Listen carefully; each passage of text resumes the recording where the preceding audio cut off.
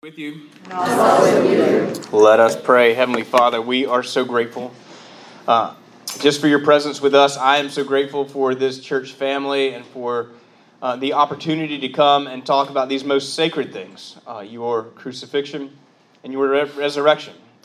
Literally, our life in this life and the next depends on what we're talking about today. So I'm just grateful for the opportunity. I pray that you would give us clarity by your Spirit, that you would draw our hearts to your truth, and give us wisdom how your truth speaks to us and ministers to us today. We ask all of this for your glory in Jesus' name. Amen. All right, so you should have on your table a copy of the Nicene Creed up to the point where we are talking today. So so this is not the whole Nicene Creed. This is just to where we are talking today. Let's recite it together. We believe in one God, the Father, the Almighty, maker of heaven and earth, of all that is, seen and unseen. We believe in one Lord, Jesus Christ, the only Son of God, eternally begotten of the Father, God from God, light from light, true God from true God, begotten, not made, of one being with the Father. Through him all things were made. For us and for our salvation, he came down from heaven.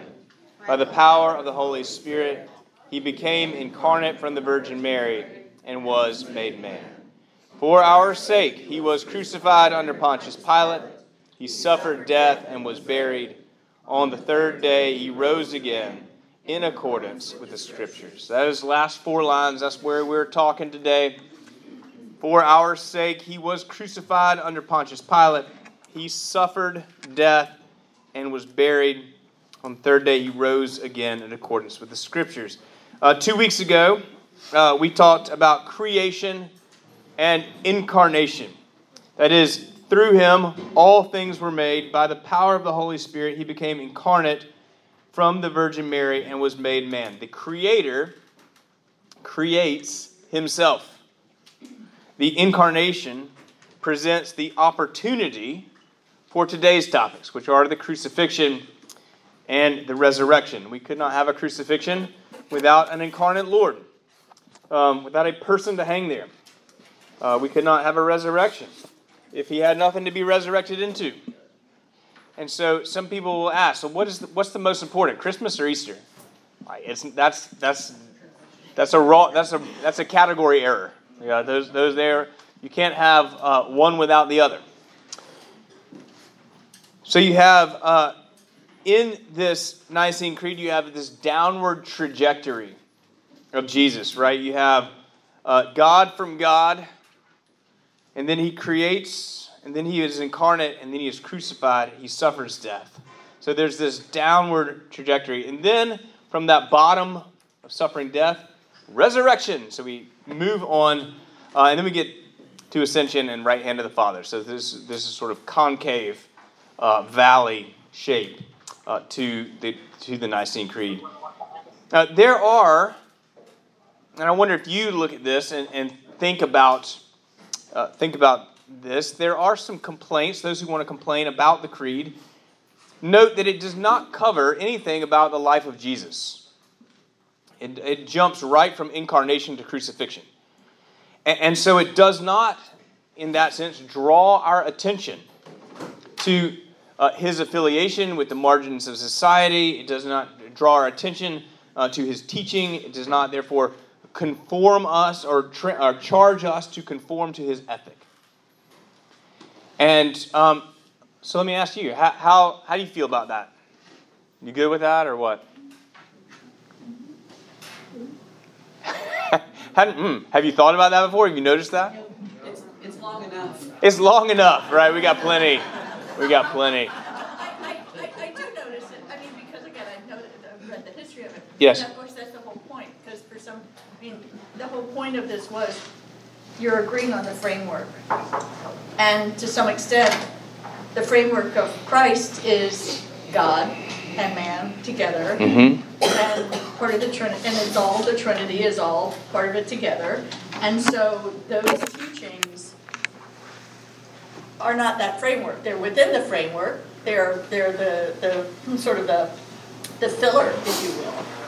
But it's by God's grace that, you're saved and all that. So what does it, I don't say this lightly, but to a certain extent, what does the teaching and conforming to the teaching matter? And I don't mean that in a light way. I just mean it to say that. And the truth is, we are not saved by being like Christ. We're saved by Christ. Exactly. Right. Yeah. Good. You shall believe. Thank you. That's it. Yeah. Excellent. Yeah. Josh had his hand up. I agree with Carol 100%. But then also, from a historical context, was the life and times of Jesus, like his teachings, was that in question, or was his nature and right? So that's what were they addressing? They were addressing in the Nicene Creed the nature of Jesus. What did he? Who was he? What was he? And what did he come to do? So, so that is, in a sense, what he came to do was to reconcile us to the Father, right? So that's incarnation, crucifixion, and then resurrection. His life is incredibly important. Luke Timothy Johnson, he's a Catholic theologian, says this in response to that claim. He says, "It is who Jesus is that makes him the Savior of humanity, not what he did or said." And I don't think he means what he did or said on the cross. For this reason, moving from Jesus' birth to his death for us says all the creed needs to say. So it is not that his life isn't important or that we're not called to conform to his ethic, but it's not what saves us. And again, it wasn't that people were questioning whether or not Jesus, like Josh said, raised Lazarus from the dead or changed water to wine. It was, who is he? What is his nature? And what did he accomplish for us by that nature? So he was both God and man who came for us and for our salvation. I would even say, like in terms of the importance of his life, that his life redeems our life. Not just his death, defeating our death, but that his perfect life redeems our sinful life, and his perfect teaching redeems our moral errors. It all works in our salvation, but the act itself came on the cross. So for me personally, just in my faith, as you can, if you have listened to my preaching and teaching over the years, you probably know it's not a big surprise. What draws my attention in our faith is the crucifixion and the resurrection. When I got here, I said to Beth, Deacon Beth, that I sort of live in Lent all year round, and that's because I think that confession and crucifixion and is the kind of, for me anyway, it's the life of Christ. It's the Christian life, and those things do not matter. Crucifixion and resurrection do not matter if he is not both God and man, which is very God of very God, which is Christmas. But that, as we've called it, the hypostatic union between God and man, all that implies is that's not what the creed has already talked about. It's not where my heart is easily drawn to. I believe it all. When I think about Jesus, it's the cross and the empty tomb. And so I love the opportunity to get to teach this class today. For our sake, he was crucified under Pontius Pilate. He suffered death and was buried. Now the creed is crystal clear, right? There was a purpose in his crucifixion. He suffered for our sake. He was crucified for our sake. For our sake, he was crucified.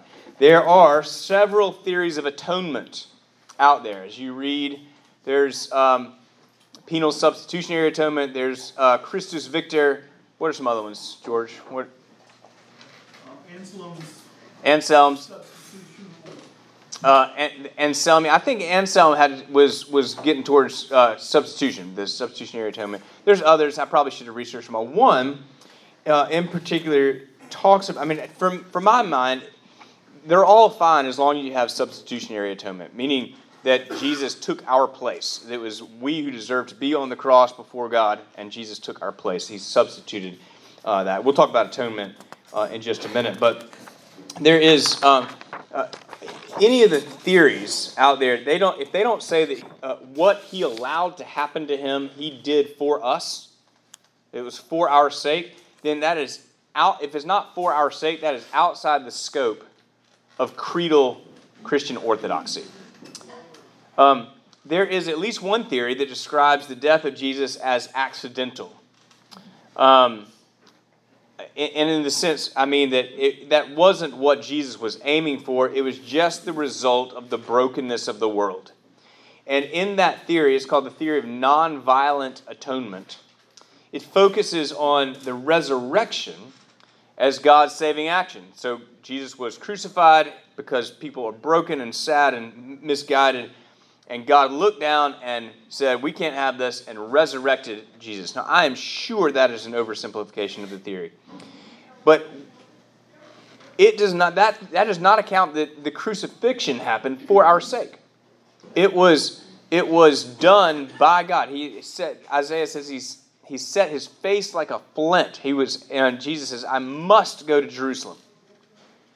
And so he was always headed to the cross. In fact, we talk about the transfiguration today, and everything in the Gospels of Matthew, Mark, and Luke that comes after transfiguration, all headed towards Jerusalem. So we have building the case that Jesus is the Christ. Peter says, you are the Christ, transfiguration. If you remember this from our Matthew study, everything after the transfiguration is headed towards the cross.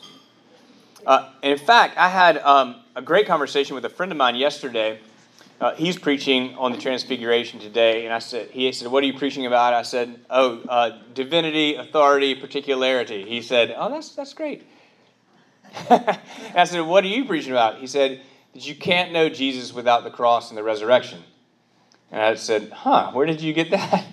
And he said, because at the end, he says, don't tell anybody about this until after I have been crucified and resurrected. In other words, it takes the cross and the resurrection to understand what was revealed on the Mount of Transfiguration. It doesn't matter if he was divine and authoritative if he didn't die for our sins. Because then he's just a regular God, right? We have to sacrifice things to appease him. But if he becomes, and we're going to talk about atonement, he was himself the sacrifice. That's different. All right. So, as you can tell, I hope you can tell, I don't ascribe to the theory of nonviolent atonement. I think that it is incredibly gracious of God to give himself violently to his own standards. And that's a theory that doesn't like the fact that God would require that of his son. But the creed recognizes that God had agency in the crucifixion. God had agency. Yes, Jesus suffered. Right? Yes, he was acted upon by persons outside of himself. Yes, he was treated unjustly. But there is a recognition that he had some control of the situation because it happened for our sake. It happened for our sake. So what was it that happened for our sake? What does the word atonement mean? I wrote this in my notes, and it occurred to me that the word atone would be a really good first word in Wordle. So if you're playing Wordle, atone. It's got 3 vowels, T and an N. So you can have a little devotion right there when you're playing Wordle. What does atonement mean? To make amends. Right.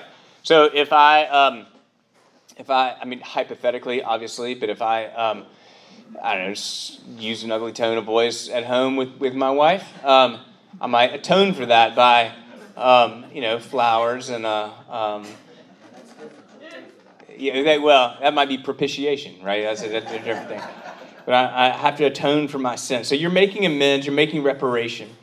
And so it's really, there's probably plenty of other uses. I mean, is there, for my lawyers in the room, is atonement there's no talk of atonement in the law? Yeah. No, it's totally religious. Okay. Isn't it it's deeper? It's like there's a penalty that needs to be It's not just saying you're sorry. It's paying the price. So like, that must be reconciled. if you speed and you have to go to court and you pay the fine, you're atoning for that thing. I don't ever remember Give seeing a pass. it. No, it's not. Yeah, but so you can't now. Grace is when the cop says, "I'm gonna let you off." Right? That's grace. You deserve a penalty. I'm giving you a warning. Atonement is paying the penalty. Okay, you're making amends or reparation. In Leviticus chapter 4 through 6, which you should read, but you probably won't. Honestly, you really should read it. All lawyers should read Leviticus. All lawyers and Christians should read Leviticus. It is an amazing chapter. But particularly in 4 through 6, the system for sin and guilt offerings, the offerings that we are to make, and so there's different offerings for priests and heads of household and women and children. There's different things, poor and rich. But ultimately what happens was you bring a bull or a ram or a goat, something that had value. It wasn't the meat. It's not that God likes the smell of barbecue, right? But in an agricultural society, bringing a bull and killing it, I mean, you could eat the meat, but then you don't have the bull, which means no more calves, unless you have another bull. And so you can have all the cows you want. But so the death of a goat or something like that, and then you're giving up milk, and so there's cost involved to the sinner. But what you would do, whether it's the priest in a different ritual than just come in at the Feast of Booths or something like that, but you would lay your hand on the animal and then kill it. I read that. I thought it might have been better if the priest killed the bull and then laid his hand on the head, but apparently you have to lay your hand on the head of the live bull and then kill it, and I think there's a lot of risk involved with that as well. But what happens is that you have a transfer spiritually, or at least symbolically, a transfer from the sin of the person to the animal, and the animal is the one that suffers death. So the animal is the substitute. Now what happens is you have to do it again next year and the year after that, because the blood of bulls and goats cannot cover our sins. But the animal dies, not the sinner. That is a propitiation. It's a sacrifice in order to make amends. Can we think? Could we think in that system? And I don't think we could in our society. But could we think that could they even think that the death of a bull or a goat could equal the death of a person? And the author of Hebrews is really clear about this. So this is a really wonderful technical book in the New Testament, the book of Hebrews. It was, for a long time, people thought it was written by Paul, but almost certainly was not written by Paul. We don't know who wrote it, so we say the author of Hebrews. It never claims to be written by Paul. But the author of Hebrews says, no, that the sacrifice of a bull or a goat or a ram was made perpetually, that is, year after year, and still it was only a shadow of what was to come. And this is Hebrews 10. For since the law has but a shadow of the good things to come, instead of the true form of these realities. In other words, what we could do on earth in that time before Jesus was just a shadow of what was actually happening in the heavenlies. Since the law is but a shadow of the good things to come instead of the true form of these realities, it can never, by the same sacrifices that are continually offered every year, make perfect those who draw near. In other words, you make the sacrifice, it does not sanctify you. It does not make you perfect. It does not change your heart. It costs you because now you got to go save up and buy another bull. But it does not change your heart. It does not make perfect those who draw near. Otherwise, they would not have ceased to be offered, since the worshipers, having once been cleansed, would no longer have any consciousness of sins. But in these sacrifices, there is a reminder of sins every year. So the sacrifice not only served to symbolically take the sin away as a sort of foreshadowing of what was to come on the cross, but it reminded the people every year that they needed sacrifice. Their life required a sacrifice, the death of another. And he says, for it is impossible for the blood of bulls and goats to take away sins. Then he says, he does away with the first, that's the Levitical practice, in order to establish the second.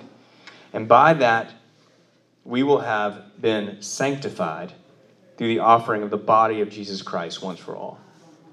What the author of Hebrews is saying is that Jesus is the ultimate sacrifice and the final sacrifice.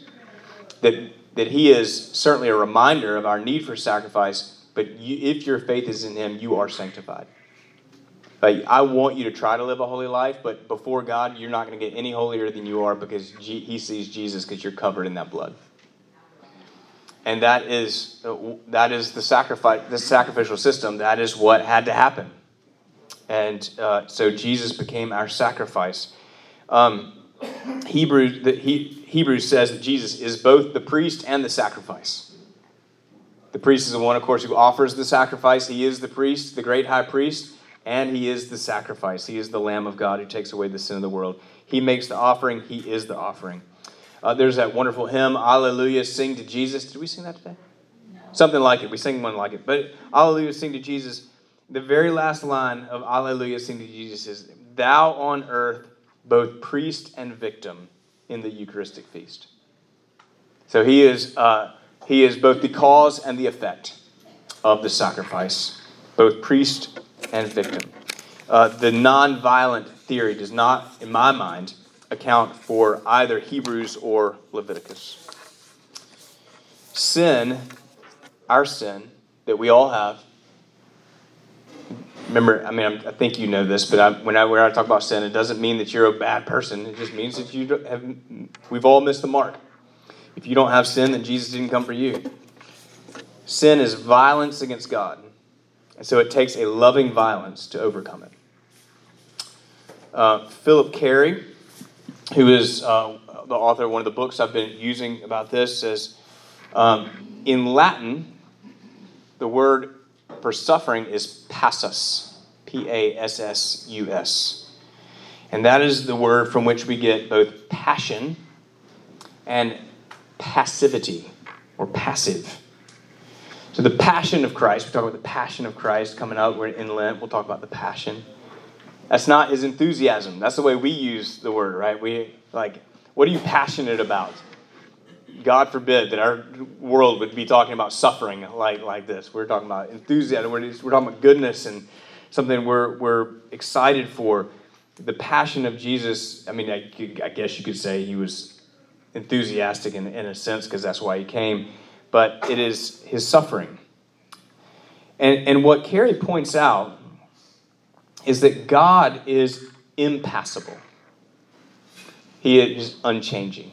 That's what impassible means. And it's from obviously the same root, except it's not passible. He is not, which means he is not passive. He is unchanging. He is always cause and never effect. Nothing can be done to God. He is the same yesterday, today, and forever. He cannot be acted upon. The church fathers insisted on this. Do you know who the church fathers are? They're like the Tertullian and Origen and some of the scholars in the early 200s and 300s. And they insisted that God cannot be acted upon. And Carey says there is the great both and of incarnation. There is the great both and of incarnation. Remaining what he was, he took up what he was not. So he remained God. He never ceased being God. The impassible suffers passion because God becomes man. Creator becomes creature. Word becomes flesh. And if we can just stop to think about that, how God, who is unchanging, created himself and became a man and suffered under human judgment. Why do we say he suffered under Pontius Pilate? Why throw that detail in there? Did not make it historical? Yeah. It roots it to a point in time. This actually happened. It's not myth. I mean, we have historical evidence that Pontius Pilate was the governor at that time. He's also the symbol of the greatest human power of their time. He was the representative of the Roman Empire. That's right. Representative of human power. Mm-hmm. I've also seen it as a way to restate that he was made man. Because if he was not made man, he could have just said, Pontius Pilate, disappear, go away, I'll obliterate you all. But that he subjected himself to the physical human side Yeah. of things. There's such interesting interaction that we are given the privilege of hearing between Pilate and Jesus, and there's a point where Pilate asks him a question and Jesus doesn't answer. If he had answered, Pilate would have had to let him go. And we wouldn't be here. And I just think that is amazing. So Jesus took on flesh and subjected himself. This is Philippians chapter 2, that he did not consider equality with God a thing to be grasped, but he took on flesh, becoming human, giving himself even to death on a cross. And it is his sacrifice of himself that sanctifies us permanently. And now, so not just individual sinners, but all sinners. So here's a question. Does the blood of Jesus, the sacrifice of Jesus, sanctify all sinners everywhere, or just the sinners who repent?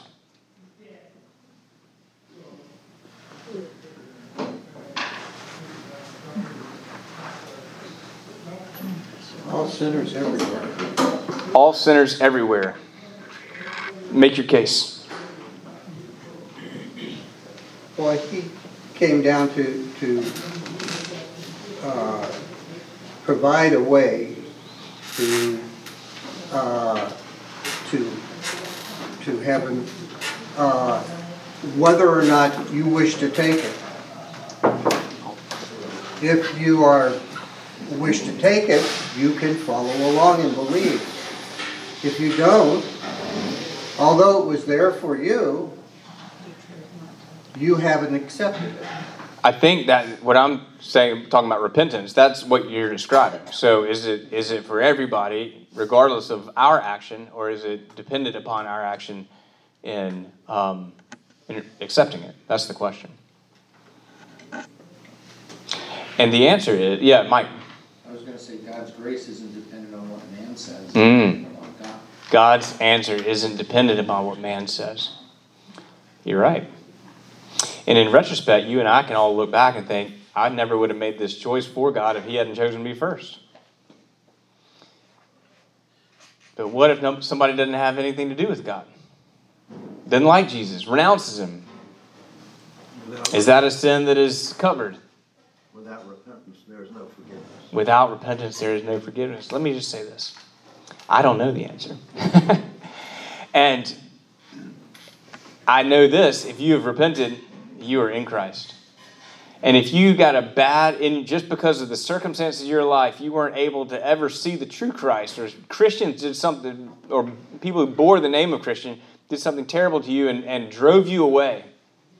I think God understands that. If you never heard the gospel or were given a false gospel, I think God understands that. And I don't know. What I know is if you've heard it, repentance is the option. Giving ourselves to Jesus. I think Felix is absolutely right. Anyone who takes that gift. Doesn't matter where you've been, doesn't matter how many days left you have to live, doesn't matter what you've done. Anyone, all sinners can accept it and receive it. And God is even more gracious than that. So, I don't know. But it's something to ponder, and there's lots of different, within the scope of orthodoxy, there's some different opinions about that. Jesus was all the way dead. He was all the way dead.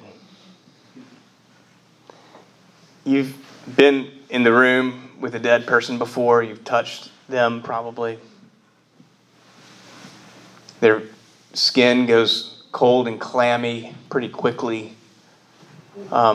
I always think when I'm in the room with someone who's passed away, with family, it is very important for me as the priest to touch the body, for the family to see that pastorally, because what is the truth is that person's not there anymore.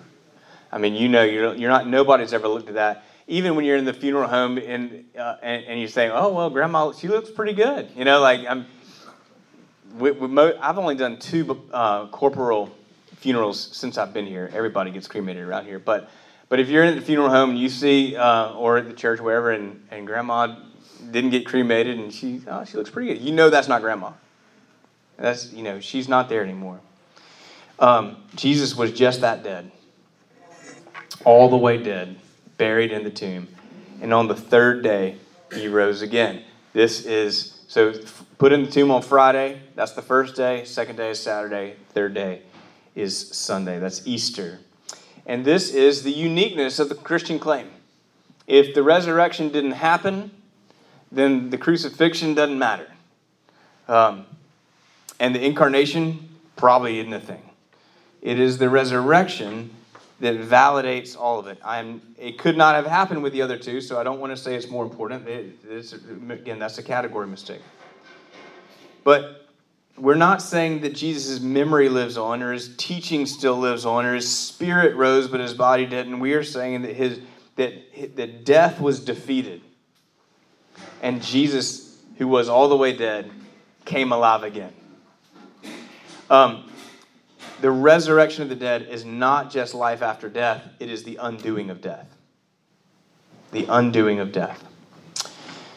So he rose on the 3rd day according to the Scriptures. Now, I have to say, there's not a lot of Scriptures. But I think what we can look to is Psalm 16,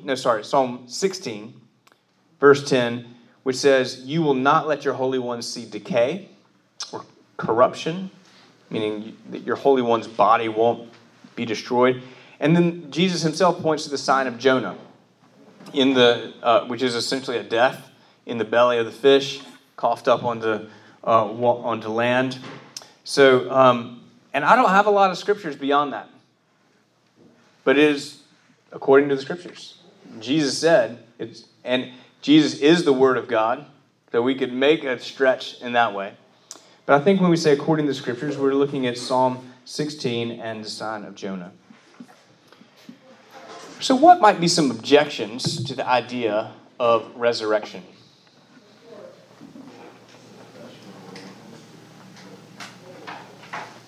I mean, maybe not your objections, but what are some objections?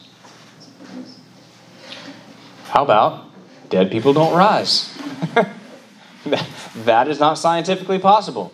Of course it's not scientifically possible. That's why we're saying it happened. That's why it is so important. One thing that people might say is that, well, people back in those days were just much more susceptible to myths and to the supernatural. And we know better now that that can't happen. C.S. Lewis in the 40s and 50s addressed that. He called that chronological snobbery. They knew what dead was. They may not have known how cells were formed. They knew what dead was. Right? And so they knew just as well as you and I do that dead people don't rise. And so it wasn't that they came up with a myth and they were just swept away by the idea of it. There is, in fact, as you may know, there have been several people throughout the years who set out as atheists to prove that the resurrection was a myth and became Christians because there was no other explanation than that Jesus rose from the dead. Now, obviously, one of the explanations is not that this can happen to anybody. It couldn't, and that's why they became Christians, because it had to have been the act of God upon Jesus. So even if you think that the disciples might have misunderstood death, because they're just common fishermen, after all, what do they know? The Roman guards were in fact professional killers. They knew when somebody was dead, and they didn't break his legs on the cross because he was already dead, but just to make sure, what did they do? Pierce his side. And what came out?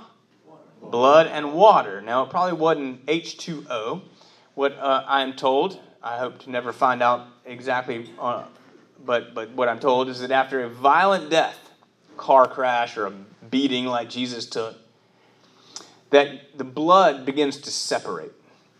And so when they pierced his side, they probably got into, I believe it was his liver, and what would have come out was the separated blood. So there's the dark red and then the whatever the clear substance is. And so that is just very typical of what happens in a violent death. So number one, they knew what dead was. Number two, the Romans wouldn't have been fooled into thinking he was dead when he just swooned. Number three, they actually had no category for an individual resurrection. So the Greeks, what they believed, and I mean Plato and Socrates, they got, and Aristotle, they got a lot right. And but what they believed was that the soul's great longing and the soul's ultimate eternal destiny was to escape the physical world. And so any thought that after death that a soul would come back to the physical world is preposterous. They had no category for that. And anybody who did come back would be a fool and certainly no one worth worshiping. The Hebrews, on the other hand, many of them did believe in a general resurrection at the end of time. So you have the Sadducees who did not believe in a resurrection, but the Pharisees did believe in a general resurrection at the end of time. But nobody would have thought of a personal, individual resurrection. And in fact, as you can see in the scriptures, Jesus talks about it himself. On the third day, I'm going to rise. Nobody had any clue on Easter morning. The women are walking to the tomb, grieving. They're expecting to finish the funeral and to dress his body up. They're wondering, how are we even going to get in the tomb now that it has been sealed? Because probably the guards aren't going to open it up for us. And they get there, and it's open, and they're like, what happened to the body? No, they don't right away say, he rose. We were hoping he would. They are totally confused. And it has to be the angel that appears to them. When the women go back and tell the disciples, with the exception of Peter and John, nobody believes them. Because the testimony of women was not admissible in court at that time. And so they just thought, oh, they're just like they're just making up tales, these silly women. I mean, listen, somebody said, if it weren't for women preachers, none of us would be here today, right? Because they were the ones who proclaimed it first. The disciples didn't believe it, the women didn't believe it, and yet within days, masses of people were worshiping Jesus as the resurrected Lord, as God, because of his resurrection. There's such a dramatic cultural shift that it seems completely unlikely unless they saw him walking around. Because you're not going to sit around a campfire and tell a tale, and days later, the whole world's set on fire, unless you see the evidence. Now, we know even the most skeptical scholars know that the tomb was empty. Because if the tomb wasn't empty, then what? They just would have said, look, here's the body. So that's another one. What if the Roman guards just fell asleep and the disciples snuck in and got him? What was the punishment for a Roman guard for falling asleep on the job? Death. One, sure. All of them, 4 or 5, falling asleep to the point with such sleep that the disciples tiptoe up, move the giant stone away, and carry out the body, and none of them wakes up. I think that is under penalty of death. Not very likely, particularly on all these other things.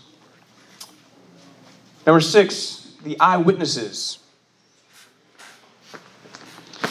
1 Corinthians chapter 15 is one of the great treatises in the New Testament about the resurrection. It's not an account of the resurrection exactly, but talks about the importance of resurrection. St. Paul does. And he says, "For I delivered to you as of first importance," he's writing to the Corinthians, "I delivered to you as of first importance what I also received, that Christ died for our sins in accordance with the Scriptures, that he was buried, that he was raised on the third day in accordance with the Scriptures, and that he appeared to Cephas," that's Peter, "then to the 12, and then he appeared to more than 500 brothers at one time, most of whom are still alive."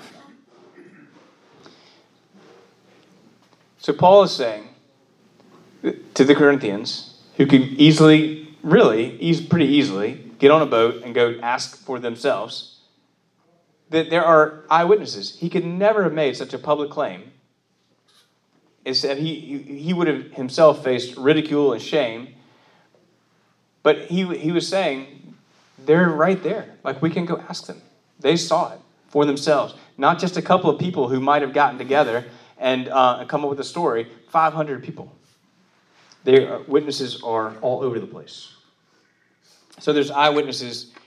And then this is the one that means the most to me. I mean, maybe some of these are convincing to you. But the one that means the most to me is the disciples themselves. Because they were all martyred. Except for John, who was exiled. He lived in Ephesus, and he got exiled to Patmos, which that's where he had the revelation, which we call the book of Revelation now, the Apocalypse of John. And they would not, you might have one or two that would like take it to their grave. You got 11 men that nobody cracks. Nobody says, all right, we made it up. You just wouldn't die for a lie. Somebody cracks. But nobody did. It's not just 11. They're the main ones. But Yeah. Well beyond that. Well, sure. But in terms of the disciples, they were martyred. And maybe there were other martyrs as well of Jesus' original disciples. I can't speak with authority on that. They were all martyred, the 11. Of the 500 or so. Yeah, sure. I mean, he says that some of them are dead. Some of them have fallen asleep, but of the 500. But so sure. But of the original disciples, somebody says, okay, for crying out loud, we made it up. But nobody did. And that to me is the most convincing. And that to me is the one that seals. Yes, John. It was also recorded by a non-Christian that he walked around here after his death. It was recorded by a non-Christian. A historian. A historian. Are you talking about Josephus? Yes. Yeah. I'd have to go back and look. I don't really know my Josephus very well, but I think Josephus says that he makes note that it was claimed by Christians that he had resurrected, rather than he saw him for himself. But I'll go back and take a look at that. Nevertheless, it is, to me, obviously, I hope, convincing. And this is what I want you to hear from 1 Corinthians. And in fact, the entire New Testament was written under the assumption and expectation of the resurrection. There's no sense in which there was any waffling among the New Testament authors about whether or not Jesus was actually resurrected. They wrote it because he was resurrected. Now, if Christ is proclaimed as raised from the dead, how can some of you say that there is no resurrection from the dead? Isn't it interesting? If you know 1 Corinthians, there's all sorts of crazy moral things going on. They've got factions. I follow Apollos. I follow Paul. They have disagreements about how to do worship. They've got a guy who's sleeping with his stepmother. Paul addresses all of these things, but he leaves the most important for last. How can some of you say that there's no resurrection of the dead? But if there is no resurrection of the dead, then not even Christ has been raised. And if Christ has not been raised, then our preaching is in vain, and your faith is in vain. we're even found to be misrepresenting God because we've testified about God that he raised Christ, whom he did not raise, if it is true that the dead are not raised. For if the dead are not raised, then not even Christ has been raised. And here's the kicker. If Christ has not been raised, your faith is futile and you are still in your sins. There is no salvation without resurrection. If Christ has not been raised, your faith is futile and you are still in your sins. And those also who have fallen asleep in Christ have perished. That is, if they died believing in Jesus, they're still dead. If in Christ we have hope in this life only, then we of all people are most to be pitied. But in fact, Christ has been raised from the dead, the first fruits of those who have fallen asleep. He's the first fruits, meaning he has been raised from the dead, and we will be raised with him. We will be in the cornucopia of his faithful. He is the first, and we will be after that because we are in Christ. But if Christ has not been raised, your faith is futile. All of this.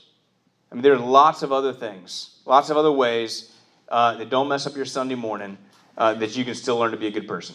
There are a lot of nice people that don't believe in resurrection. But it is the resurrection that is the linchpin for everything else we do. So that's that, folks. Any parting shots or closing comments? Thank God for resurrection. John, last one. One thought is that the death and the burial, if you look at the Isaiah 53 and you don't get that out of that, that's what was the problem. Yeah, so we will. I did not talk about Isaiah 53, which is really talks about the passion. We will hit that pretty hard in Lent for Good Friday particularly. But yeah, Isaiah 53, it just blows me away every time I read it. It was written 700 years before Jesus, and yet it is the gospel story. Yeah. All right, friends, if you have not been to church, go to church. Or come to church.